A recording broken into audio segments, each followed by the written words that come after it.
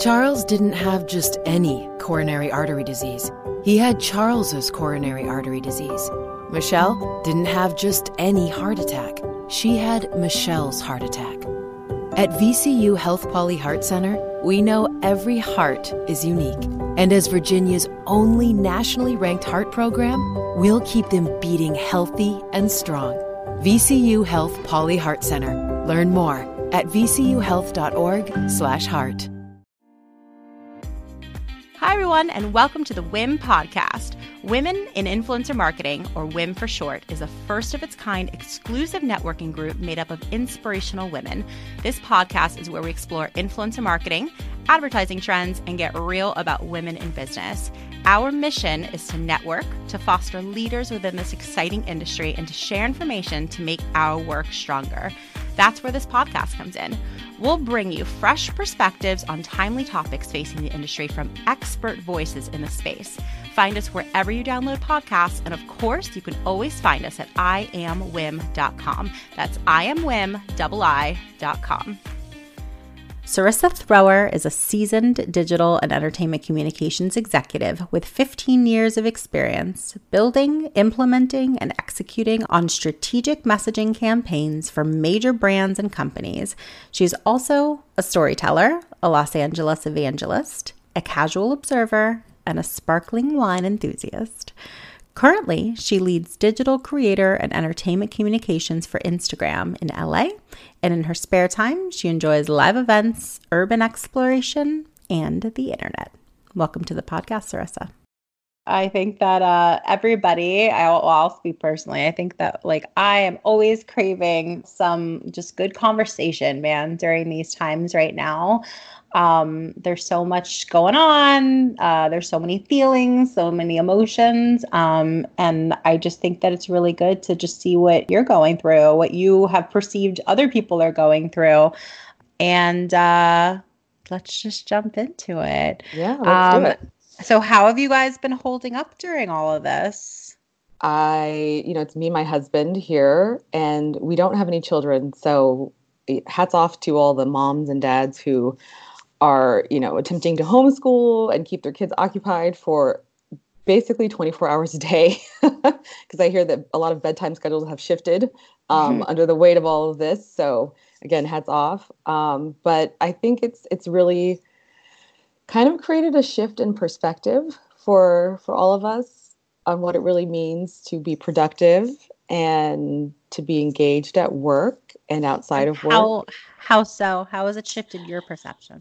Well, I think if you are lucky enough to still be engaged at work, to still have a job, frankly, you've definitely undergone a sense of reprioritization. So I think we were just talking a little bit before, we jumped on here, but it's really about how you're viewing productivity in the context of this sort of global pandemic that we're dealing with now. And for me personally, what that means is, yes, I've worked from home before, and, I still do it fairly frequently, at least once or twice a week I was working from home, but there's a difference between doing it and then being able to leave whenever you like, and doing it under a shelter-in-place order or a safer-at-home order like we have here in LA, and knowing that you really can't kind of go outside, that it's dangerous to go outside, and it just kind of puts a different sort of mental weight on you when the context of the world around you has changed, but you're still expected to sort of be productive and contribute. Sure. And so, how has that affected you personally? Well, I think we all want to be productive, or I guess I can only speak for myself. Mm-hmm. I want to be productive. Mm-hmm. But especially in the earlier stages, I was actually reading something this morning. It was I can't remember who shared it, but it was on Instagram. And they were this person was talking about a week by week sort of realization arc that people tend to have. And it's funny because, we think that our experiences are so unique, and that even as we're going through this thing, literally as a planet in waves, no one else could possibly be experiencing this thing the exact same way that I'm experiencing it. Well, that's not necessarily true. This person literally said week 1, week 2, week 3, week 4, week 5, week 6. And it talks a little bit about, the frenzy that you would experience at work, where everyone's kind of just, again, adjusting to this new normal, trying to churn out as much, work as you can, lots of calls, lots of emails, lots of docs going up and things like that. And then there's this sort of, I think, drop almost where you're kind of trying to figure out, okay, what's really my priority? That certainly happened for me. Is it okay for me to step away for an hour or two, to, sit in my backyard or be in my porch and take in some sunshine? Is there room for that? Is that okay? So it's really, I think, just for me, finding balance, I guess, would be the simplest answer to that. Yes. To that point, I think that to everybody, like balance is such a unique, or such an individual thing. And it's based on what your priorities are, right? I feel like if there's ever a time for people's priorities to sort of really come to light, I would assume that it would be now, where, and it's interesting speaking to an audience right now who's listening. The people listening right now, they're all career women. Most of them have always, or, has definitely in recent years really prioritized working in their own careers.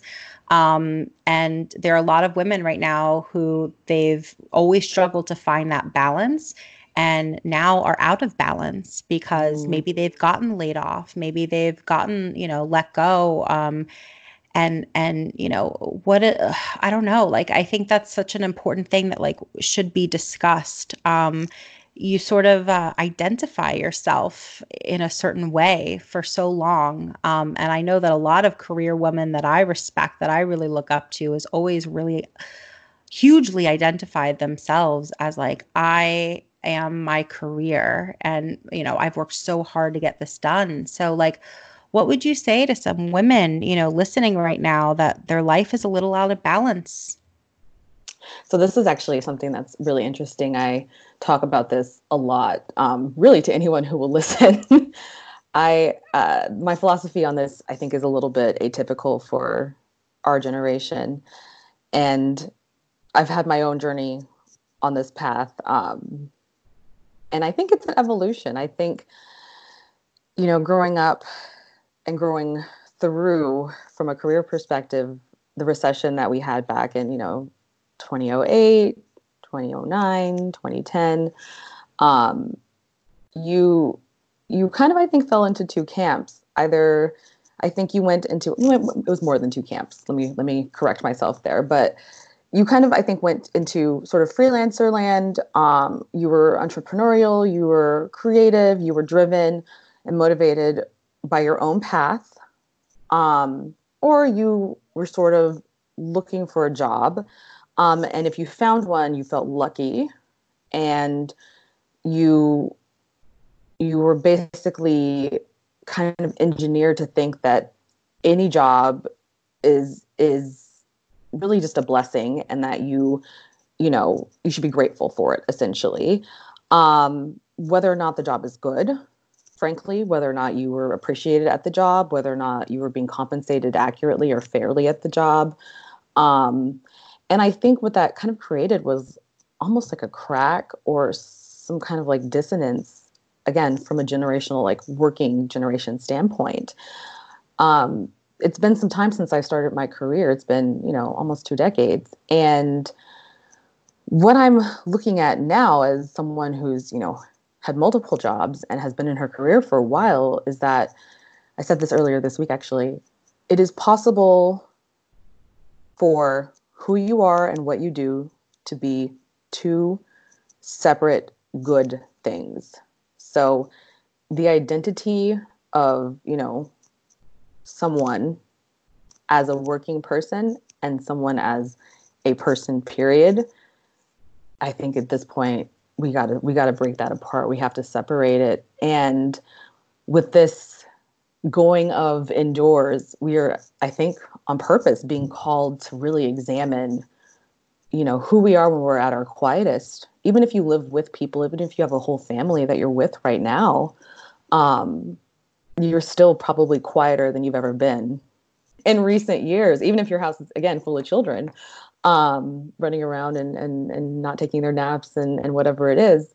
But that's really powerful, because when else again, are you going to have this time? Hopefully it'll be a while before we're all cooped up, by order of our local and state governments to stay inside this way.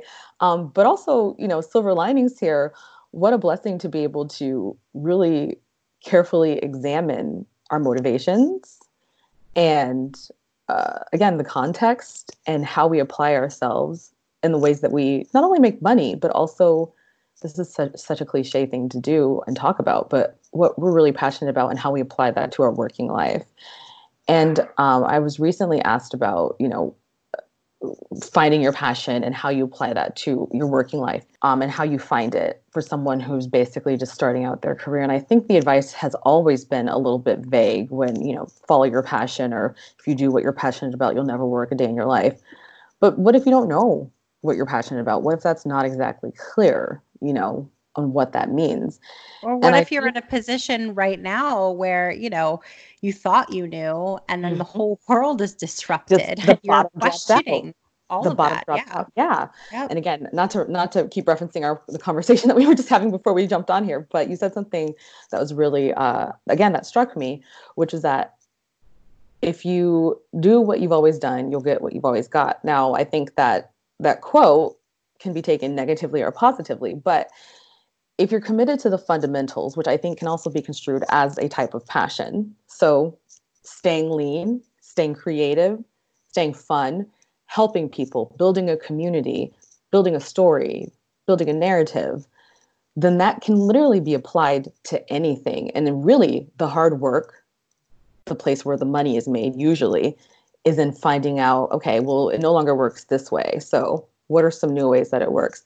Change is the only constant. We're always going to have to be presser to evolve. And I think this is just another evolution that we're facing. It is. I mean, it is. And, I think that I can imagine that it could be really reassuring to people to just hear, like, the skills never left, the role at a specific company might have just been what disappeared, but your skills, your capabilities, like everything, it's always been inside of you. And, just trusting what's going on, like you are not alone. I mean, literally, it's the most unique experience, I think, I'll speak personally, I've ever been through, where, where you can have a conversation with somebody on the opposite end of the world who is going through all of the same things that you're going through here at home. And just to lean into that collective experience, because there's something really powerful to that. Just knowing that this is maybe the hardest thing that you've ever gone through in your life, and the heaviness that it causes, just because everybody around you is also going through the hardest part of their lives. But there's something there, which is that it's a collective experience. And there's also something there with we have the ability to help each other, right? Absolutely. Yeah. I mean, again, going back to that idea of community and building, and I think that's this next phase that we're entering as a society is really, that's where the magic will be. I keep telling my friends who are kind of feeling some of the darkness weighing in on them and kind of closing in, this time that we're entering is for the lovers. It really is. And however you take that to be, if you look to where you can be helpful, if you look outside of yourself, the relief is almost immediate. It really is. So even if you don't necessarily feel like you can be helpful at this point, all you have to do, if you are capable, if you are able, is pick up your phone and reach out to anybody. A text, a FaceTime call, a Zoom, whatever the kids are doing nowadays. if it's 5 minutes, if it's just a note to check in on someone that maybe you haven't talked to in a while, but on occasion they cross your mind, it's a huge difference. And I can't tell you how many people have told me that, just the notion that, hey, if you need anything, I will find a way to help you. It makes a huge difference. Yeah. And I'm really inspired by what I've seen a lot of women doing, which is like really helping each other. I've seen that a lot more than ever. I think I know that's like the spirit of what it's always been, but I mean, Jesus, like if you're gonna have an opportunity to do it, it's now, Yeah. and I've really seen people elevate each other into a podcast. I feel like we're all probably listening to a lot of podcasts these days. And it was somebody talking about what's his name? Scooter Scooter Braun, is that Braun. his Yeah. name? Yep. Who, Bieber, Ariana yeah, Grande. who represent who Mm-hmm. yes, Ariana Grande, Justin Bieber. And he is incredible. I don't know if you've ever heard an interview with him, but he was saying that some advice that he was given as a family man himself, somebody who absolutely always prioritized his career and suddenly, now has a wife and two kids, that there had been this struggle for him before to balance, like you were saying. And he was like, but I always felt out of balance, right? Like I was always trying to strike a balance, but I always felt like my career was a little heavier than my home life and my family life. And I was always in a discord about that and felt uncomfortable. And someone had given him this advice that maybe it's not balance, but maybe it's about a harmony, Mm-hmm. like harmonizing the things in your life together. And like it affected me in a way that I feel like it also must have affected him. The fact that he brought it up in this interview, where there's so much happening around, especially a time like now. And I think that it's more of a harmony versus a balance. Something about that rings true because it's the idea that it all can work together and it can be different percentages. It doesn't have to be so evenly distributed, but it all does work together for you. And I feel like in a time like right now where there's so much uncertainty, and people are feeling a lot of discomfort because of that. There's very little that people can sort of rely on right now. Everything Yeah. is really up in the air and everyone's just trying to like figure it out as we go. Just sort of knowing that like that disruption, you can prioritize it to just be harmonized together, and just know that a good enough job. It doesn't Yeah. need to necessarily be perfect. It doesn't need to be balanced, but it's all being harmonized. Does any of that resonate with you? Because it definitely resonated with me when I heard him talking about this. Absolutely. Yeah. And I think what's interesting about that is that's actually true whether or not there's a global pandemic, funnily enough, and that's a philosophy I think that is really helpful no matter what is going on in the world. And in those times where you're really stressed out and it feels like you're kind of just moving from project to project and, everything feels like it's urgent. Everything feels like it needs to be done right now. Everything feels like, it's pressing and, nothing can drop. Those are the little kind of nuggets of information that I do my best to try to take in and remember. That helped me absolutely believe in harmony. And of course, much easier said than done, because you have to remember. You have to remember it first before you can start to practice it. But it does get easier, I think, to start to inhabit that as an actual philosophy once you have that information. And something you said just now, I think, is especially true. And I think, again, as we're inside and we're being... Progressive presents Forced Metaphors about bundling your home and auto. In sports, 3 goals is a hat trick. And when you bundle your home and auto with Progressive, you get a hat trick of great savings and round-the-clock protection. So you might be thinking, wait, that's 2 things. A hat trick is 3. But in this metaphor, great savings counts as 2 goals, and so does round-the-clock protection. So it's like 4 goals, and that's more than 3. It's basic math. Forced Metaphors, presented by Progressive. Bundle and protect today. Progressive Casualty Insurance Company and affiliates. Discount not available in all states or situations. Home. They say it's where the heart is. They also say it's wherever you make it. They don't say it's where you unload your stuff, get tired halfway through unpacking, use some boxes as furniture, realize your oven mitt's in a box that doubles as a nightstand, don't want to buy a new nightstand, and use a towel as an oven mitt instead. But no matter where you call home, Geico makes it easy to bundle and save on renters and car insurance. Easier than grabbing a piping hot pan with a towel that's a bit too thin and trying to quickly get it to the counter. Ooh, hot, hot, hot, hot, hot. Call to silence the outside noise. It's a great time to start this practice. There's a quote, again, don't let the perfect be the enemy of the good. So really figuring out on the spectrum, what is good enough? And we all strive, obviously, as much as we can. And I think our listeners here will agree to this, or will agree with this, toward excellence. So to the best of your ability, you always want to do, the best that you can. But sometimes you're met with limitations that are outside of your control.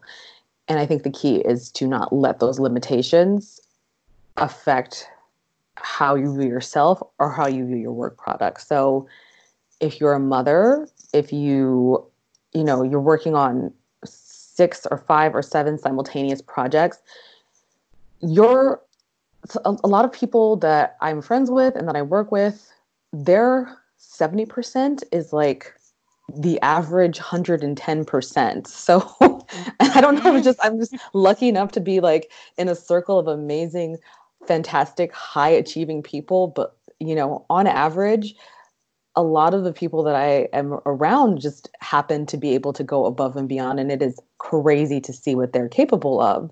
But these same people tend to beat themselves up way more. And I think that's something else that we're being called on to just not do. The comparison is truly, a thief of joy. So really putting on those blinders, focusing on what you're able to kind of bring in the moment, according to your energy levels, according to your bandwidth, according to what the budget is, and being realistic about that, and being direct and being honest and forthright with yourself, with your family, with your friends, with your clients, is, again, direct and honest. And that's, I feel like, really what we're being called on to do right now. Absolutely. Yeah. And all that plays into like as well. Yeah, 100%. I feel like even just having those types of conversations, it gives someone else permission to also feel like they can express those things as well. Mm-hmm. You were talking a bit about community. And when I think about, this incredible company that you work for, it's all about community. And I think that, influencer marketing at its core, that's absolutely what it's all about, and I feel like in this time, I think that the purity of what influencer marketing is, without all the bullshit of, fake followers and, like fake accounts and bots and, these influencers doing ridiculous posts that they, that are just beyond. Yeah. The purity of what influencer marketing really truly is at its core, in its purest form, is really coming to light right now. I've seen, former teachers or, current teachers who are sharing an incredible amount of resources with parents who never, ever took an educational course in their life to be able to teach children. And, here's what you do. Here's how it works. A lot of people are saying, I never paid these teachers were never paid enough. Seeing what I every see teacher should now, be a billionaire. Yeah. Oh my God, every teacher should be a multi-billionaire. It's just, seeing fitness influencers, oh my goodness, putting out, there are people who could be really profiting right now. And a lot of them are putting out free content like I've never seen them do. Fitness influencers is one of them. I mean, people are doing Instagram lives on a daily basis, and just pumping out content that, they just know that people really need it. So, with all the work that you're doing right now, how have you really seen community and the idea of what it meant, a month ago, maybe in February of 2020? How have you seen community and that idea shift now that we're in almost April of 2020? Yeah. I think back to like January and how long January was as a month. Yeah. I'm like, wow, boy, time's really slipping. So, I mean, just I think on a personal level, part of the reason why I've always been so drawn to social media, just as a medium, is what we're seeing right now.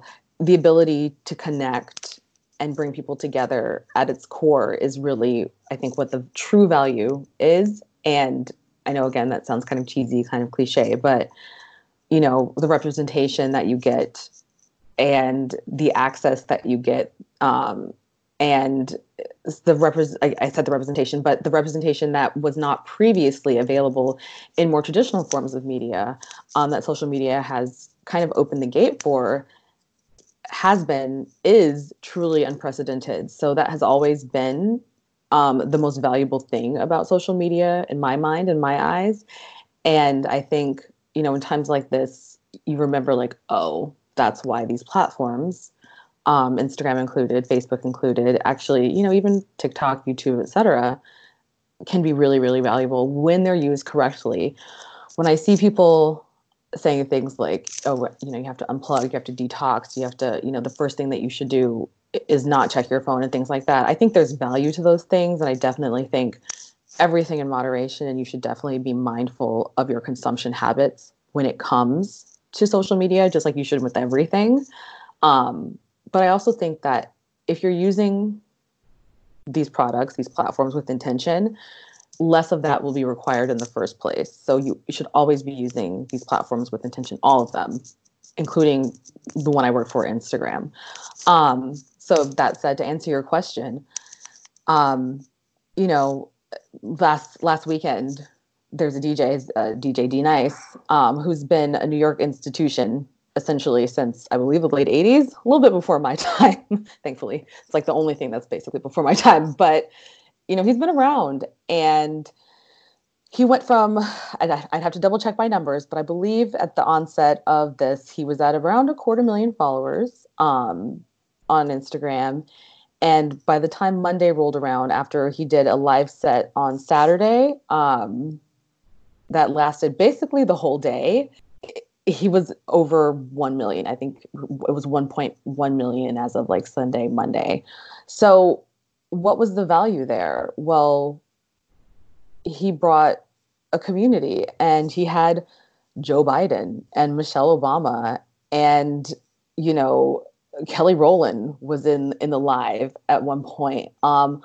Tons of music artists came to kind of pay their respects and dance and enjoy, not to mention all of the people across Instagram as a platform who literally just sort of wanted to check out, enjoy themselves, and come to this sort of virtual party that he had set up. And he didn't do it for the likes or the follows. That's not why he did it. He did it because DJing is what he does. It's his profession. It's his passion. And he found a way to leverage the platform that he likes to be on, with the skill set that he has and the people that he cares about connecting. So he's using all of the tools at his disposal to make a difference. This is not a pure influencer marketing example, but again, it's a way that people can use what they have at their disposal to make a difference. And I think that's what literally everyone should be doing right now. What skill sets do you already possess? What tools do you already have at your disposal to share and to make someone's day a little bit better? And he's now going to be going live with Michelle Obama. There's a level of access and awareness that he now has among literally a whole new generation that he did not have before, because he basically did a global virtual dance party last weekend, and it was unprecedented. Nothing like that has ever happened in history, I don't think, at least not under these conditions. So stuff like that is crazy. And could that have happened in a time before something like Instagram existed? I don't know. I think that's arguable. It's very powerful. And like, it's just like, isn't there some sort of irony in that too? Like in a time where we're all being socially distant from each other, there still is like this insane amount of connectedness that's possible because of a platform that you work for, and like, Like there has to be some acknowledgement of that, and like what you were saying, like the power that you have with what you're working with. So if somebody happens to have, some sort of following on Instagram or some sort of social platform where they can reach a few 100,000 people, even a couple hundred people, if you're someone like me who has like 100 and something followers, like, to use that for good, right? Yeah, How do you feel like you've been using your platform for good? oh If we could gosh. make it personal, let's do it. Make it personal. I'm like, have I been using my platform for good? I mean, my own Instagram is. I always tell people, I'm like, definitely some buyer beware stuff going on my Instagram, but it's a mix. So it's one part. I tend to talk a little bit about social issues on my Instagram. It's a bit of an information share. I try to make sure that the information I'm sharing is, 100% accurate. I do my research, I do my sourcing, and that's something that's extremely important to me, and actually to Instagram as a platform and to Facebook as a platform. There's been a lot of work done on that front, particularly in the face of this pandemic. And then a little bit of humor. Some of the humor is a little bit darker, but I think levity is necessary at times like this, and kind of moving away from the topic at hand. So, we've kind of been a little bit oversaturated with, all the COVID-19 talk and the coronavirus talk. A little. So I think, a welcome break from it here and there is nice. I definitely did the push-up challenge that I got tagged in. Still a little sore from that. It's been several days. So that definitely happened. But it's a mix. And during the day, I'm not on it a ton. I still use it as a method of communication in terms of like the messaging. So I use a lot of direct messaging to talk to my friends, family, etc. And I do get a lot of information from there myself. So, I share information. I also gain a lot of information that I then vet or share privately. And again, it's a source of humor. I think your mileage may vary, but social media can be so much more than a distraction. I think if you only view it as a distraction, you're missing out on an entire world of good. It's at its best a tool for discovery of pretty much anything. So, again, once we're all allowed to go outside, restaurants, travel recommendations, but also cool people and things to follow, news tidbits. I pretty much almost use Twitter exclusively for news, like threads. So I'll start on Twitter and then I'll kind of do a deeper dive either on Google or the actual news website itself. I actually first started hearing about the flu on Twitter when it was still kind of localized in China, and then it had spread to Iran. So I heard about that first on Twitter before we had our first case here in the US. So can you around when were you first aware of it? Like in December, November? Yeah. So it was actually probably, I would say, the beginning of the holidays, probably around December 20th or so. There were some Twitter threads circulating, and it wasn't, because a lot of, obviously, the information at that point I think was still probably in Chinese. So, you had these Twitter threads that were being shared, and some of them were in Chinese, were linking to Chinese news articles, which I would then kind of go to Google and translate. But it was like images of like tent hospitals, doctors who had been, on their feet for clearly hours with like the marks on their face and things like that. So I was like, what is this? Something's going on, guys. And then I actually have a friend who, she works for a US based company. So the company is headquartered in the US, but she is an American woman, and she lives in Shanghai. So they have a Shanghai outpost, she lives in Shanghai, and she actually hasn't been allowed to go to her home in Shanghai since early December, because of the spread there. So she's basically been here in the US since before the holidays, as a result of this virus. And between her and like my own kind of sleuthing, there was some momentum built there. I took 2 international trips myself in February, one for work, one for personal. And it was just after the Super Bowl. And I remember hearing about the initial spread to the U.S. Probably, I would say mid-February.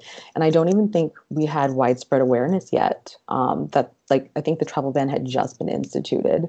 So yeah, if you use social media correctly, there's a lot of information that you can glean before the general public. There really is. And like and tool. 100%. And I mean, this is so, I'm so glad you're bringing this up, right? It's like everyone listening right now, they're like, wow, like I have someone who's like in it every day. Like, what insights do you have? Like, what's the best way for people to use, these social platforms? I mean, you've answered so many of them right here. I mean, and they all have different demographics, and they all have, different things that they do best. What would you say that Instagram does best compared to some of the other ones? So it's funny because I've worked at Instagram now. It'll be 2 years in the summer, and before that, obviously, I was a regular user of Instagram and have always really loved Instagram. I think Instagram is best used for I use it as a tool for discovery. I think generationally, it's a question. So I don't know that younger people use it for a discovery tool for people to follow necessarily. I use it as a tool for discovery for like travel destinations, which again, once all this is over, that will probably pick back up. Restaurants and things, and like just again, personal interests, home decor, a lot of shopping, so like sustainable clothing and things like that, and general interest. Yeah, it's also great for like if you're interested in art and culture and things like that. I think Instagram is a great resource for that kind of thing. It's also, again, a great communication tool. So what our overarching sort of mission is connecting you to the people and things that you love, and that includes your friends and your family. A lot of times people will come to me and say, hey, I've noticed that there's this username I would love to have. It doesn't seem like there's been any activity on this username. Can you help me with that?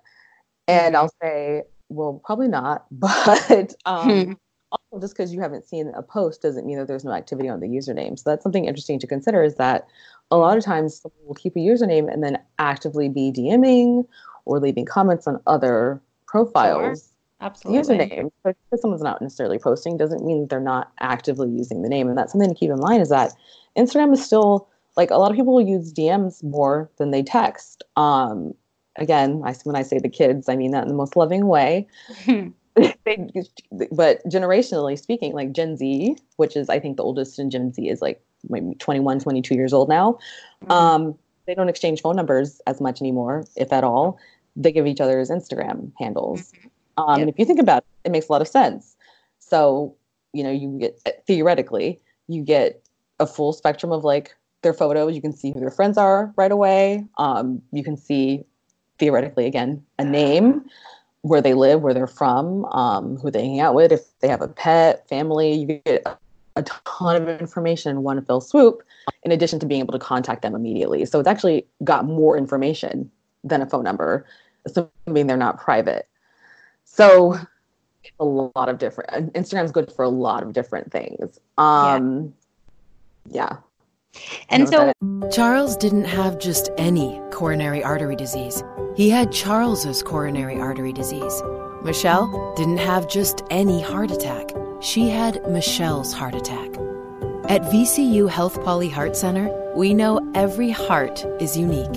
And as Virginia's only nationally ranked heart program, we'll keep them beating healthy and strong. VCU Health Poly Heart Center. Learn more at vcuhealth.org/heart. No, of course it does. Of course it does. And so, it's piggybacking off of that, WIM is all about, influencer marketing, right? So, let's dig a little bit into that and really specifically. So, when brands are activating influencers who are maybe they're on a multitude of different platforms. Maybe they also have a YouTube, maybe they also have, a heavy Twitter presence, etc. What have you seen are the best ways that brands are utilizing influencers on Instagram? I'll just chime in with one that I've seen, and then I'd love to hear your thoughts. I think that the most powerful thing I've seen is just a swipe up link. Like when a swipe up link became available, to me, that seemed like a game changer. And I haven't really seen another thing sort of really matched that since it was introduced. What about you? What do you think is the best that you've seen? I would agree with the swipe up link. And something similar is just anytime you're wearing a brand, that tag through is essential. So people are always going to ask in the comments anyway. Sure. But I have found that if someone's wearing an outfit that I like, the first thing I'll do is tap on the photo to see if I can figure out what brand it's from. And if it is, it saves, I think, the creator or the influencer the trouble of having to like name the brand, because then I can kind of do my own sleuthing. But I would probably agree that the swipe up link is the single most beneficial aspect, just on a pure conversion basis. Instagram also has a ton of proprietary tools that support branded content. So video is a hyper growth aspect. These super cuts that people have been doing on IGTV, that again, the pandemic has kind of shifted the landscape on some of this, but there are these styling videos that like you'll have someone show how to wear a white shirt 7 different ways. Those are actually really, really compelling, I think, for like fashion influencers, let's say. And that's interesting because if you are a brand that does that kind of like women's wear or men's wear, what that does is demonstrate use case on a body in real life. Because the number one issue that I hear when people talk about purchasing things online or conversion and things like that, it translates to conversion for a brand, is that they don't know sizing, they're unsure, and they like to be able to try things on. But whatever you can kind of do as a brand to close that gap is going to like be a benefit. So you want to make it easy to purchase, which, has to do with like being able to find it, price point, all that stuff. And then you want people to be able to visualize themselves wearing it. And I think the video access on IGTV is definitely a through line to that. The other thing is, again, then this is more for beauty, showing that range of shades and faces and category types. So I'm trying to think of a recent example. MAC actually just came out with a new blush line. I think it's called Glow Play. And this is embarrassing to share, but I bought 4 shades. Again, before we were forced inside, I was planning like a whole spring moment. but I've already bought 4 shades. And part of the reason why I was able to kind of do that is because, I saw testers, they'd sent out, samples, they'd gifted samples to different influencers with different skin tones. And then alongside that, there were swatches available on the swipe up link. So the destination, whether you're purchasing from Nordstrom or directly from MAC, cosmetics.com, are displayed on different skin tones. And then within the gifting that they had done to various influencers, you're seeing like on faces, on wrists, etc., what the different shade range is looking like. So even before I'd set foot into a store and done my own swatching, I knew sort of high level which shades would work on me, which shades wouldn't. And that brought me one step closer to purchase. So there's all kinds of different things that you can do, that some of which use the product and feature set within Instagram and some that don't, but that help you leverage the platform appropriately. And again, bring you closer to that holy grail of conversion. Yeah. That's huge. I mean, all of those things are huge. Because I think that's like a lot of when you're talking to marketers in particular, who do have a landscape of a lot of different incredible platforms. I think that from a strategy perspective, it's so helpful to understand like that there could be a play on each of them and how they can all be different. I mean, a lot of people have been talking a lot about TikTok these days, Yep. and how that has been like blowing up. Are you on TikTok? Like, have you tried it? Have you explored it? Are you on it? I do have a TikTok account. On it is a strong way of putting it. I haven't posted any videos publicly. I have done a couple TikTok dances. I think that TikTok is a lot of fun. I sometimes enjoy going down a couple different rabbit holes when I'm on the app, and I like looking at some of the TikTok videos. I think there's a skill set that is required to use TikTok well, and I don't know that I possess that skill set. It's a complicated platform. It is hard to be a TikToker. So It all due is. respect to TikTokers.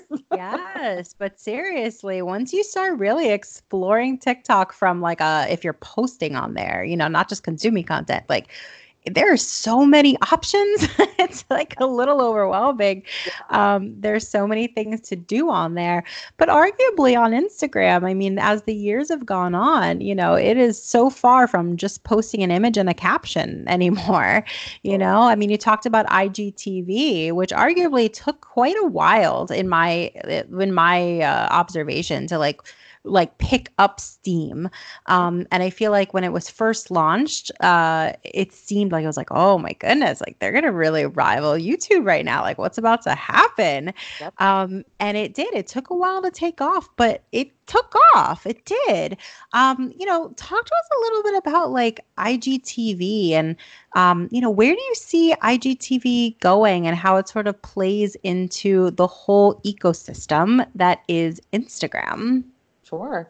Yeah. So, IGTV is basically meant to be Instagram's best in class long form video viewing product. That was was my best PR delivery version of it. But really, it's a place where you can have that extended viewing experience. So, and it's meant to be a destination, and we see best in class, again, examples of that use all the time, in particular right now with, kind of everyone at home, and they're testing out use case. They're testing out ways that, their audience kind of wants to experience their content. Essentially, I think John Mayer often comes up as one of the best ways that you can sort of experiment with the format on IGTV. He does a talk show on his Instagram. If you've never seen it, you should definitely check it out. But he temporarily brought it back for the pandemic, basically, and he would have guests on it prior to this, but right now it's just him, sort of for obvious reasons, and it's kind of wacky, it's kind of zany, and it's really just a place where you can kind of experiment. The stakes are very, very low on IGTV, and it's meant to be a place where people can have fun.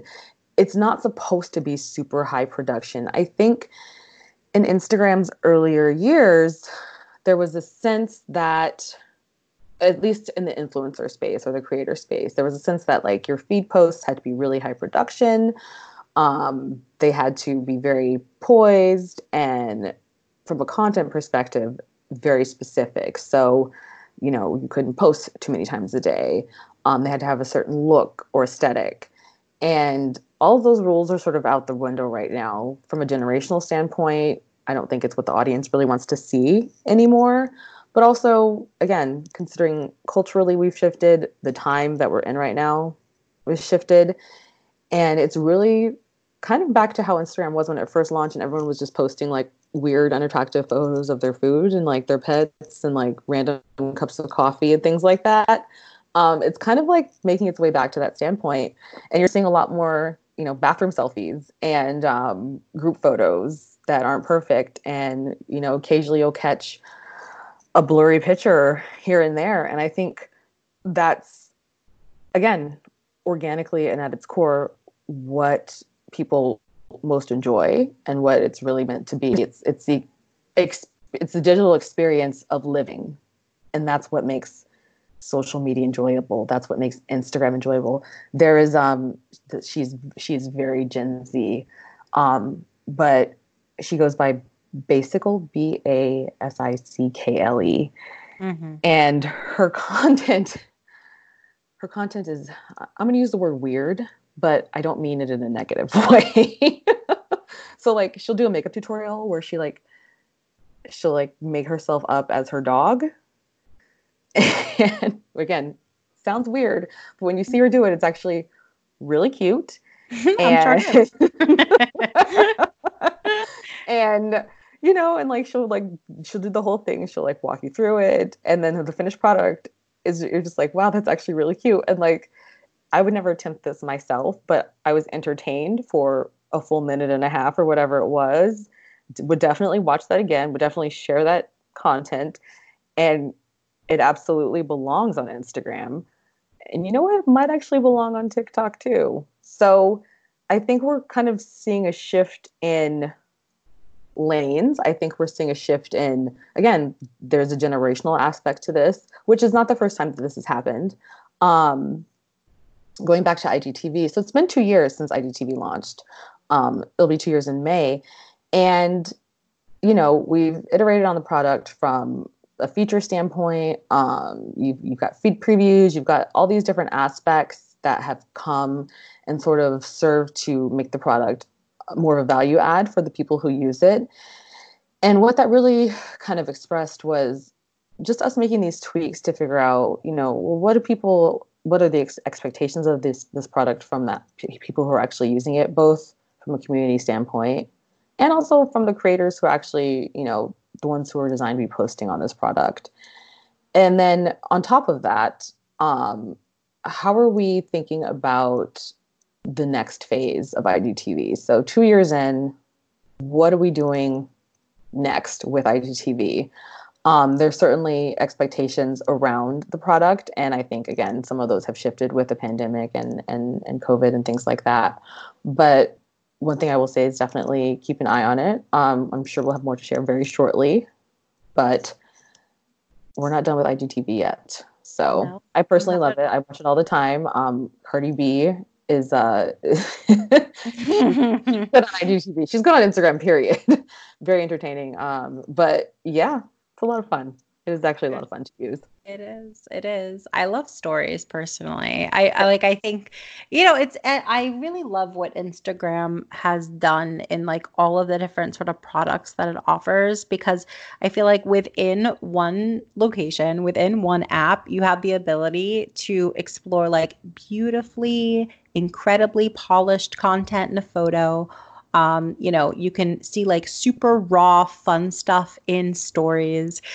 You can find value with these swipe ups, whether it's something to buy or like an article that's interesting. So you can educate yourself. I mean, there's so many different things that within one platform you have the ability to explore. So to your point, which I think you probably first said when we started on this conversation, is like, what do you use Instagram for? It's to explore. It's like exploration.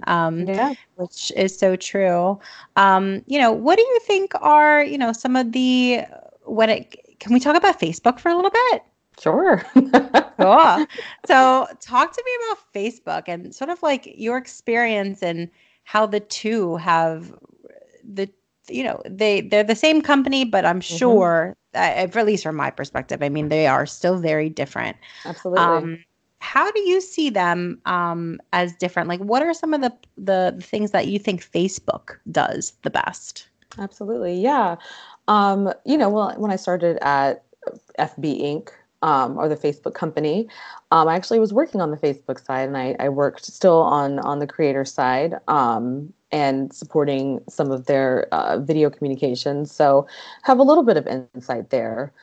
Started using Facebook as just as a human being when everyone else did, when a lot of people did, as a college student way back in a year I won't talk about, but kind of grew up with it in that sense and have a lot of affinity and a lot of love for Facebook.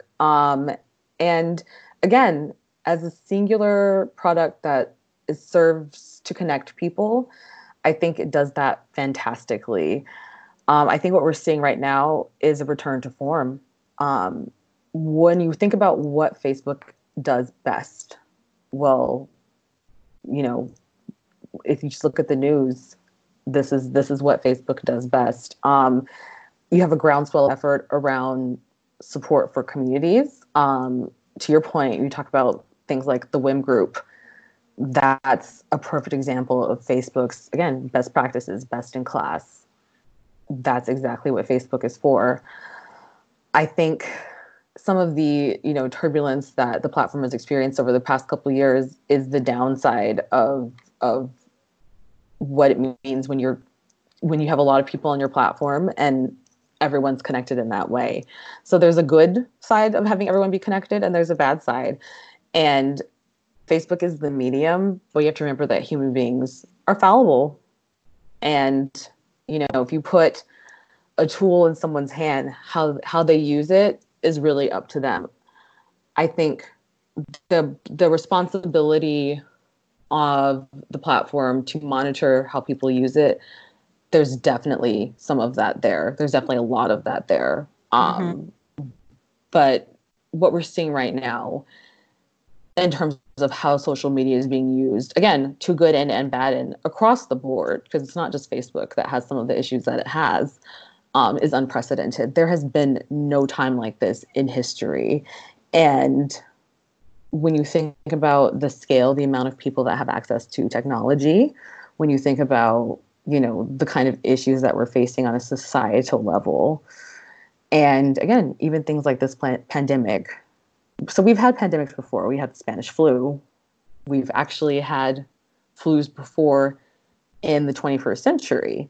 I did this as part of my little Twitter deep dive on this new coronavirus. So we had SARS and we had swine flu, not even 20 years ago at this point. But the difference with those two pandemics was it was really a lack of widespread social media the way that we have it now. The whole world wasn't as mobile oriented as it is now. And you just didn't have the end-to-end connection and communication that you have now.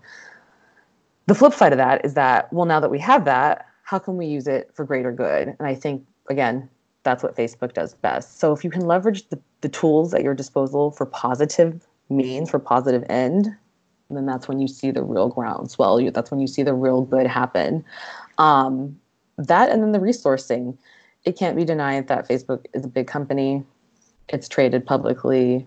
It has resources. So anything that it can do to give is great. When you see the news of offering small business is a huge part of Facebook's value and a huge part of how it operates in the world. So giving back only makes sense. Working in tandem with, these giant organizations like the World Health Organization and the CDC only makes sense. The benefit of being as big as Facebook is having that kind of access. So yeah, I think, again, it only makes sense. If you have the kind of scale, then you should be using your scale for good. Well, you should, but there are a lot of people that don't. So I do think True. It's still, Very true. I mean, sure, you think that they should. There are a lot of people who don't, and I think they should too. For the record, I think a lot of people do. But so it's still worth commending, is my point, when they do, because people, you definitely have choices. And with so much that they've, built, there are a number of different choices of where to put those resources. And so, I think that it's refreshing to hear when you feel like they're putting them in the right places. And, I think that a lot of women listening to this podcast are probably really admire what you have done, and respect what you have done personally in regards to your own career path. We heard a little bit in this intro, or the intro to this episode, just like about how you got to where you are today and like your career path. But like in your own words, how did you get to where you are today? And, what were things that you maybe learned along the way that people listening you think would really benefit from hearing? Oh gosh. Well, thank you, first of all. I can tell you that it was a long and winding road. I think that, there is no linear path to, I don't even know if you can call it success. It is really truly what you make of it. And what's been interesting, and this is actually just a recent discovery for me, how you define success tends to change and evolve as you get deeper into your career as well. I think, when I started my career, I had an idea of even dream companies to work for, dream positions, titles, roles, salaries that I thought, okay, once I get here, this is how it's going to be. This is where I will feel like I've made it. And turns out that not only is not necessarily true, but sometimes you're a step away, or you gain access to those rooms that you thought you wanted to be in. You're in them and you're like, ooh, never mind, I think I'm good. So that's definitely something that you learn along the way. I think it really just boils down to being open to the opportunities that come your way. And anytime someone asks me for advice on their career path or what they should do in a given situation, I remind them that oftentimes, the opportunity that comes to you won't necessarily look how you think it will. There's a lot to be said. I hate, and I dislike this term. I do not like this term, but for paying your dues. And I don't mean that in order to be successful, you have to suffer first. That's not what paying your dues means to my mind. What it really means is that sometimes good things take time. That's all it really means. I would argue to say that all good things take time. Yeah, but yeah. That's just been my personal experience. Yeah. So, yes, I agree with you on that for sure. But, sometimes people get lucky and they just hit the jackpot really early on, and then their trajectory those keeps. People, Sarissa, those freaking people, man. I don't know. That's not me. I don't know if that was you. Was that ever you? No, it was not. Definitely not me. But I do Sure. know. I have seen them. A lot of them aren't even 30 yet. I mean, there's a whole list and forms every year. Those people. I have no words for those people. Go on. Some people they strike it rich, but I also feel like, if you happen to be one of those people, there's something that maybe you like, what do you do then? So like, let's say you're CEO by 27, and then what? I think there's other things that are missing in your trajectory, just by virtue of your own experience. And you don't know what you don't know, period. And that's true for all of us. So even if it seems like from the outside, you've accomplished all these things, and that's, again, not to minimize, because you definitely have accomplished some things theoretically, if you're a CEO by 27, 28, whatever, and you've got a successful company. But I think, things like privilege factor into that, things like your background, like those are the questions that I would ask when presented with that case. But just going back to to the rest of us and the paying of the dues, what I've learned is that the experience that you gain by paying those dues is truly, truly, truly invaluable, and it teaches you again a kind of grace and a kind of, I think, ease of movement, is what I feel like I've gained. And I stress a lot less about things, I've found. I still do get anxiety, and I still, again, want to achieve, and I still worry sometimes about outcomes, but not nearly as much as I used to. And because I know what I'm doing, because I've built a skill set, because I've seen most situations before, and you only kind of gain that when you've been through it. There's really no other way to kind of accomplish that. there's, again, I'm just full of like idioms and quotes during the session, but there's one that I'm not going to get this right, but it's something that basically says you have knowledge, and then you have experience, and when you combine the two, that's wisdom. And there's nothing like that wisdom that you gain from your knowledge and your experience combined. And there's something that's really amazing about, and I'm not even, I still have some good working years left, I hope. Oh my God. Yes. I hope. But, and not being done yet, and feeling like I'm in a place where, I've accomplished some really cool things. I can look back on my career and be really proud of the people that I've worked with, of the places where I've worked, of the work that I've done, of what I've learned. And even the times when I've failed, and I haven't done well, and I've made a mistake, and I've been dismissed or excused from what I was doing, I still was like, well, that needed to happen in order for me to do the next thing that I did, which was actually really awesome. So you take it all in stride. I mean, you can, and it sounds like you have, and it sounds like it's benefited you. So I feel like people hopefully listening to this will, take that into consideration as something that they could do.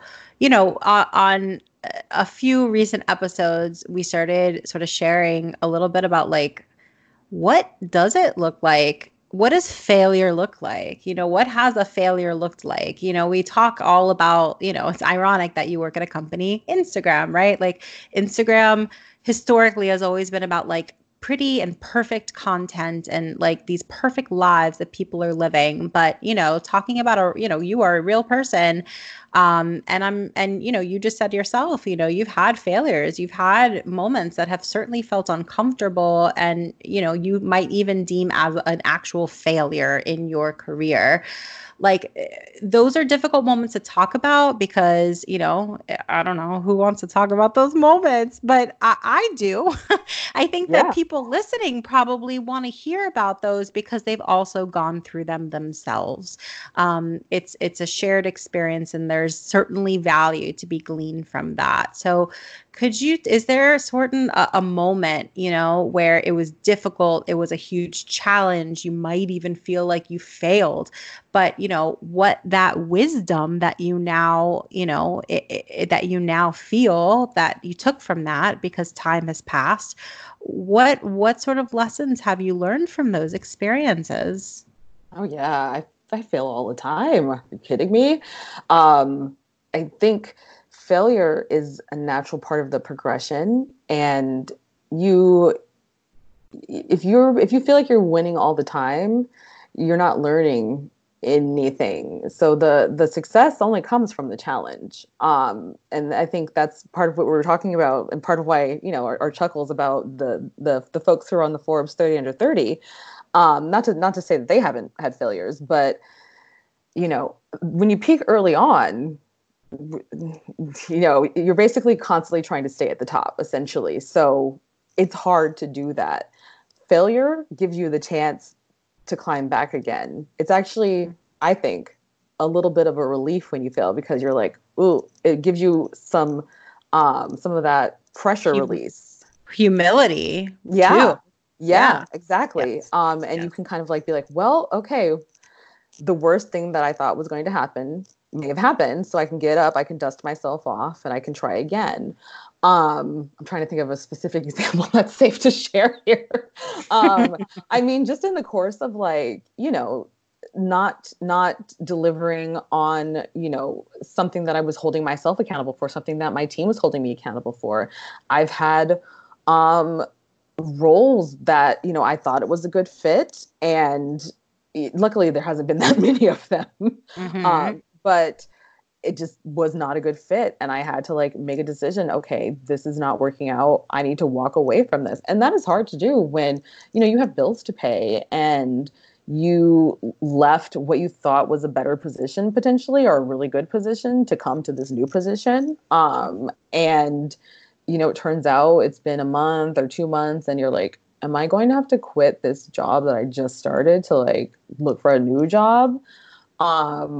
Or where, maybe your company has designated a budget for you to take something on, and it's not a failure, but you have anxiety the whole time because you have all these balls in the air and you're basically just hoping that this works out. And because one thing, actually, let me take a step back there. One thing that I really like about Instagram and Facebook is that the projects that we take on are very much self-directed and self-led. So in terms of goaling, and this may not be true for every organization, but within the organization that I'm in, you pretty much decide on a half-yearly basis how you want to go forward in terms of what you're goaled against, as long as they align up with the mission, the values, and the goals of the larger business, and then how you want to execute against those goals. So essentially, if you have an idea and it lines up with the business directive, you can execute on that idea and it will be resourced, and you basically are responsible for making sure it gets done. And you get teams on board, you can get buy-in, but you're responsible for it, which sounds great in theory until you realize that it's like your job to see it through.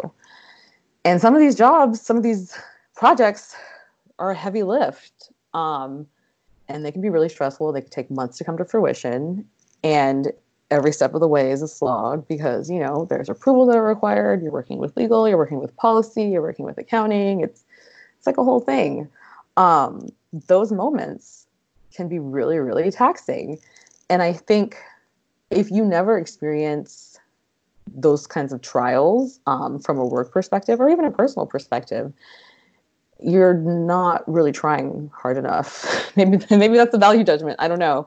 But if everything always feels easy, it means you're not pushing yourself, from my perspective. Oh my gosh. Oh, 100%. Yeah. Oh my gosh. Failure is part of the deal. And I think to have failed is to have dared, basically. And, if you never dare, then you never get anything done. It's very, very easy to be comfortable, to be complacent. And I think to me, that's where success goes to die. So sure. It's I mean, to make a sports reference, it's like, play ball, right? Yeah. It's like, are you going to sit on the sidelines and watch the game, or are you there to play, know? And, to your point, look, it's like, whether it's, influencers who, everybody has stepped up their game. Like there's no bad content, like quality wise anymore. Like that doesn't really exist. Like the quality of content is like really stellar these days. The caliber of employees at companies and like the people who are rearing to go and coming up with incredible ideas and are brilliant, whether they're on a Forbes 30 under 30 list or if they take a couple more years. Like there's some maybe they're 40 under 40. Maybe they're like settling for the 40 under 40 though, right? They're like, I don't know, does this even count? Like, what is this? Like there are people out there, and it's like I think you mentioned before, it's important to put up blinders to a certain extent just to make sure you're not constantly comparing yourself with people, but you should really stand up to your own standards. You should really meet your own standards. And like you said, it's just the rewarding feeling of having succeeded your own standards and pushed yourself, and the learning. It's just sort of maybe an experience that you have to go through to understand the value of it, right? Yeah. And I think again, as you get deeper into your career, as you get a little bit older, you really start to understand that for what it is. I think when you're young and you're just starting out, you're just kind of obsessed with the achievement. And that's all that really matters is, again, that feeling of accomplishment. Is it the title? Is it the money? Is it the name on the building? But you eventually need more than that, because it's not enough. You can't take that with you, to use kind of the parlance of the day. You need more than that. And money's important. You have bills to pay, but it's not everything. And again, to reference what I said earlier, who you are and what you do can be two good separate things. So, when I go out and I introduce myself to someone, I don't say, "Hi, I'm Sarissa, who works at Instagram." That's not what I say. I'm a lot of things before I am an Instagram /Facebook company employee. And I think it's very, very important to kind of maintain that clarity of being, so that, they don't become intertwined. And I think that should be the case really, even if you work for yourself, even if you're an entrepreneur or a business owner. I love that so much. And so we asked this last question of everybody who comes on. What do you wish someone had told your younger self that would have given you a professional or personal advantage today? Gosh, that's a really good question. I'm pretty hard-headed, so I don't know that anything would have helped me. That's real. My dad, he gave me a lot of really great advice. And, I think this is just something that you have to kind of like live through it to really understand. But change is the only constant. I'll say this, you're, at least for me, and maybe this isn't true for everyone, I don't know, but your biggest assets, your biggest skill sets will reside in your ability to be adaptable and to be resilient. Like if you can adapt and you can come back from whatever, you will be unstoppable. Well, how relevant is that right now, given everything that's going on? So I think that I couldn't ask for a better place to end this podcast. I feel like so many people are going to love to want to get in touch with you. What's the best way for people to reach you if they want to touch base? They can find me on my LinkedIn. And then my Instagram, had to do it. Having to give out my Instagram. It's it's art. That's what the kids do these days, Sarissa. It is. Who carries business cards anymore? It's art to the Issa because I used to be a really big Jay-Z fan. Still am. RTOTHEISSA. Perfect. And we'll list all of that in the show notes of the podcast. Sarissa, it was such a pleasure having you on. I'm so happy to hear that you're doing well. And thank you for coming on today because I feel like a lot of people would really appreciate all these things that you were talking about today. So thank you again. It's a pleasure. Thanks, Jessie.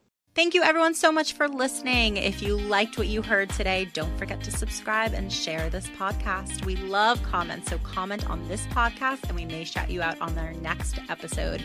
Join us next time and thanks for tuning in.